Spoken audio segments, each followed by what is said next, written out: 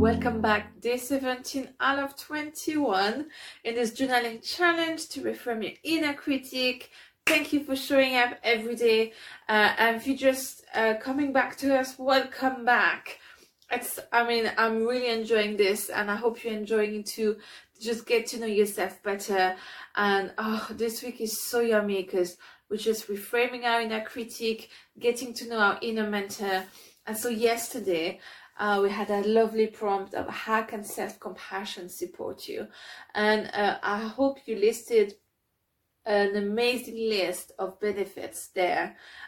For me, it's just helped me to move forward, to just keep going. And especially if I had awkward moments or maybe arguments with people, or I feel like I made a mistake or something, instead of well, that's it, that's the end of it.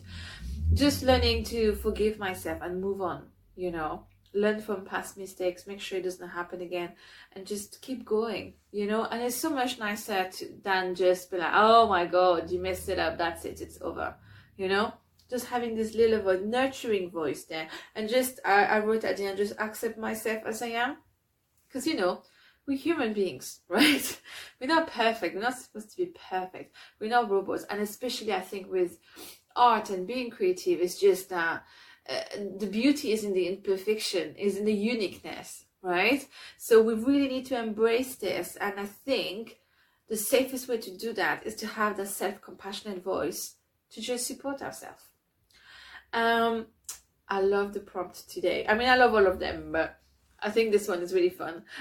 So for today, I want you to list 20 reasons. Yes, 20, and we have 5 minutes, so you need to be quick and overthink it. Just write 20 reasons of why you amazing. Why are you an amazing artist? Why do you need to keep going? Why is it so important for you to be creative? We listed before why it matters and why you need to be creative, but this time around is just list 20 examples of why you're amazing, why people are going to love what you're doing, and why you need to keep going no matter what. There's no excuse to give up, because you're so amazing and talented, and yes, you are. So I hope you're all pumped up there, because we're going to start. You just need to list 20 reasons of why you're an amazing artist. Let's go.